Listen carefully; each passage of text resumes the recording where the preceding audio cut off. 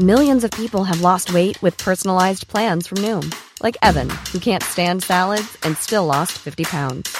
Salads generally for most people are the easy button, right? For me, that wasn't an option. I never really was a salad guy. That's just not who I am. But Noom worked for me. Get your personalized plan today at Noom.com. Real Noom user compensated to provide their story.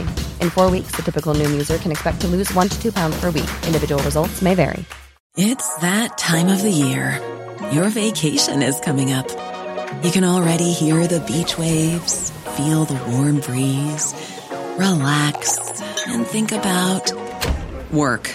You really, really want it all to work out while you're away. Monday.com gives you and the team that peace of mind. When all work is on one platform and everyone's in sync, things just flow. Wherever you are, tap the banner to go to Monday.com.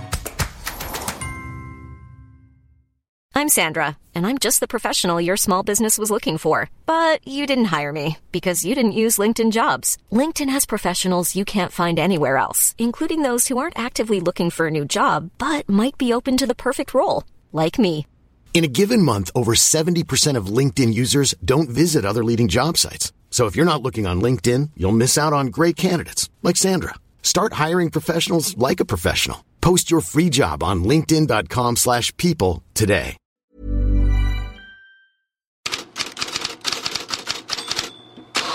God morgon Fredrik Pavlidis. Zlatan Ibrahimovic såg inte så nöjd ut när han klev av planen igår kväll. Vad skriver det i Italien? Ja, det tas ju förstås upp det här att han gestikulerar när han blev utbytt, och det finns till och med en ganska stor rubrik i Gazzetta dello Sport, en hel sida med rubriken då Ibras ilska. Men de påpekar ju att förgrundsfigurens frustration som vi har sett förut var den bästa bilden av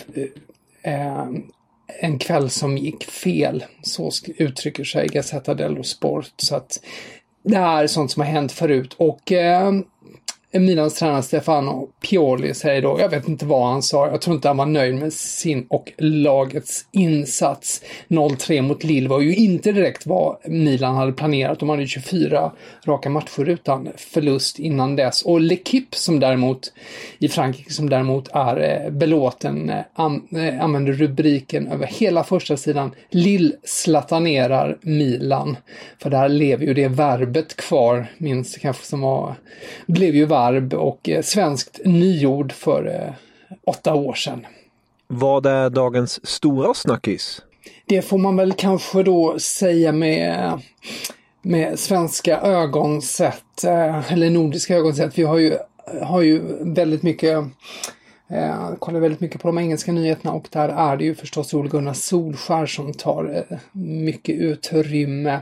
Daily Mirror har rubriken "Tiden håller på att rinna ut för Ole Gunnar Solskjær" då. Ni kommer ihåg, igår kom ju uppgifter om att Manchester United skulle ha varit i kontakt med Mauricio Pochettino. Det kom från Manchester Evening News dessutom. De här uppgifterna har ju faktiskt förekommit redan för en månad sedan, att det skulle ha funnits kontakter mellan representanter för United och Pochettino. Vi får väl se hur det är med det. The Sun följer upp med en annan vinkel då, att Merseyside är dödens fält för United-tränare. De påminner om att David Moyes fick sparken efter en bortamatch mot just Everton, och att Louis van Gaal också att United beslutade sig för att ge van Gaal foten efter en bortamatch mot Liverpool. Och United har ju alltså Everton i helgen, och då menar man ju att Solskjær kan få sparken.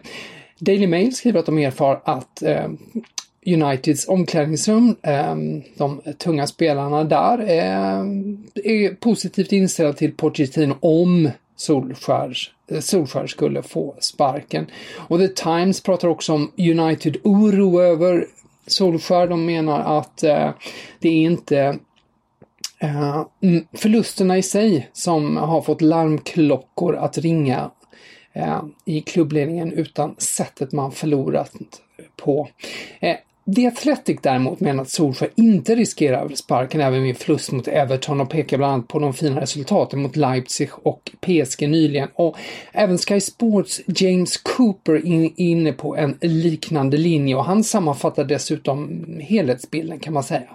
Yeah, it feels like here we go again, doesn't it, Jim? We've been plenty of these journeys over the last 7 years since Sir Alex Ferguson departed Old Trafford, and the ingredients seem to be the same, with an awful lot of chatter, a lot about noise about the manager of Manchester United. But my understanding is that he remains the centre of Manchester United's long-term plans. He retains the backing of the hierarchy at Manchester United, and yeah, it's pretty much business as usual, albeit, of course, I think there's a recognition that the last couple of results and performances haven't been good enough for Manchester United. You look at the soft penalty against Arsenal that saw them defeated at Old Trafford. Remember, it's 3 defeats and a draw at Old Trafford in the Premier League since the start of the season. An unwanted record that goes back to 1972 to find a worse start to a season at home.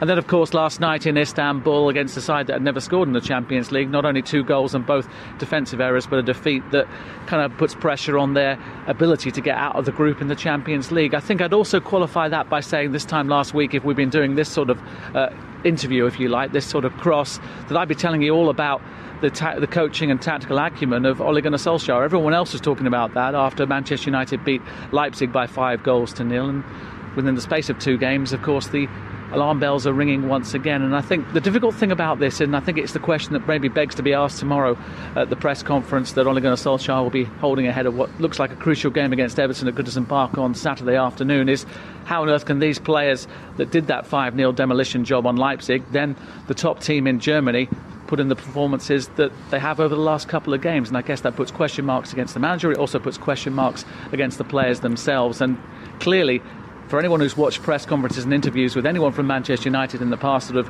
year, maybe even 18 months, the key factor that's gone over and over again is consistency and inconsistency, and there doesn't seem to be any solution as to what Manchester United team will turn up on a day. But what it does mean is that everyone will be looking at Goodison Park on Saturday lunchtime just to see again what sort of Manchester United team do turn up. Det där var alltså James Cooper från Sky Sports igår kväll. Presskonferens med Solskjaer idag och matchen mot Everton imorgon. Och den är ju en viktig match på många plan. Det har pratats om fler tränare har jag förstått. Ja, det är fler tränare som kan ligga risigt till. Det är väldigt likt på många plan faktiskt med Thomas Tuchel i PSG. Ständigt ifrågasatt så fort det kommer ett bakslag. Det har ju likheter då med Solskjaer och då börjar det diskuteras direkt, och så är det ju även i PSG då. Och både L'Equipe och Le Parisien har stora artiklar idag om det, och i L'Equipe skriver man då att man påminner faktiskt om att sportchefen då Leonardo inte skulle ha något emot om Tuchel försvann. Han är ju ingen Tuchel-entusiast. Däremot påpekar de att Tuchel fortfarande har stöd av den emiratiska klubbledningen då i PSG. Samtidigt som man påminner om att skulle det bli förlust mot Rennes i helgen, högtflygande Rennes, och Leipzig härnäst, då skulle situationen snabbt kunna ändras. Andra nyheter? De största rubrikerna i Spanien idag går till Dani Alves som var i katalansk radio, och där pratar de om Barcelona, förutom sin egen irritation över hur han blev behandlad av klubben i efterhand, så pratar han också om att han inte gillar den riktning som klubben har tagit på senare tid. Barca försöker vara en kommersiell klubb, köpa och sälja istället för att ha ett lag med karaktär, säger han och fortsätter. Barcas stil har förändrats, klubben har förlorat sin identitet och måste nu gå igenom en process för att återfinna den. Och så säger han också, klubbledningen har inom citationstecken prostituerat sig. Så där har vi en gammal frispråkig profil som inte är nöjd med vart Barca har tagit vägen. Om vi håller oss kvar i Spanien så är Det är ganska mycket rubriker om kontrakt i Real Madrid. Marca toppar idag med Carvajal 2024. Backen är på väg att förlänga kontraktet enligt tidningen och hans nuvarande kontrakt räcker till 2022. Marca är lite mer vag om Sergio Ramos förlängning, inte särskilt orolig därför att han har en väldigt bra relation till Florentino Perez. Cadena Ser däremot skriver då att Real Madrid erbjuder Ramos ett 2-årskontrakt men utan höjd lön och att avgörandet nu helt ligger i Sergio Ramos händer. Och om ni vill läsa om det här och mycket därtill går ni självklart in på Fotbollskanalen och in i Headlines-bloggen. Fredrik, tusen tack för den här veckan, så hörs vi på måndag igen.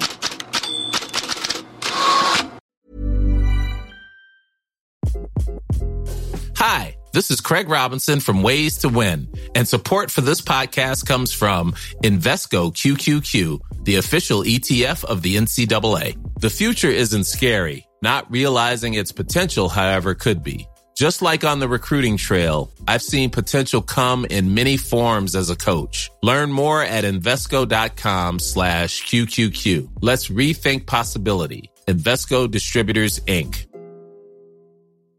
Hi, I'm Daniel, founder of Pretty Litter. Did you know cats tend to hide symptoms of sickness and pain? I learned this the hard way after losing my cat, Gingy. So I created Pretty Litter, a health monitoring litter that helps detect early signs of illness by changing colors, saving you money and potentially your cat's life. Pretty Litter is veterinarian developed, and it's the easiest way to keep tabs on your fur baby's health right at home. Go to prettylitter.com and use code ACAST for 20% off your first order and a free cat toy. Terms and conditions apply. See site for details. Planning for your next trip? Elevate your travel style with Quince. Quince has all the jet-setting essentials you'll want for your next getaway, like European linen, premium luggage options, buttery soft Italian leather bags, and so much more. And is all priced at 50 to 80% less than similar brands. Plus, Quince only works with factories that use safe and ethical manufacturing practices. Pack your bags with high-quality essentials you'll be wearing for vacations to come with Quince. Go to quince.com/pack for free shipping and 365-day returns.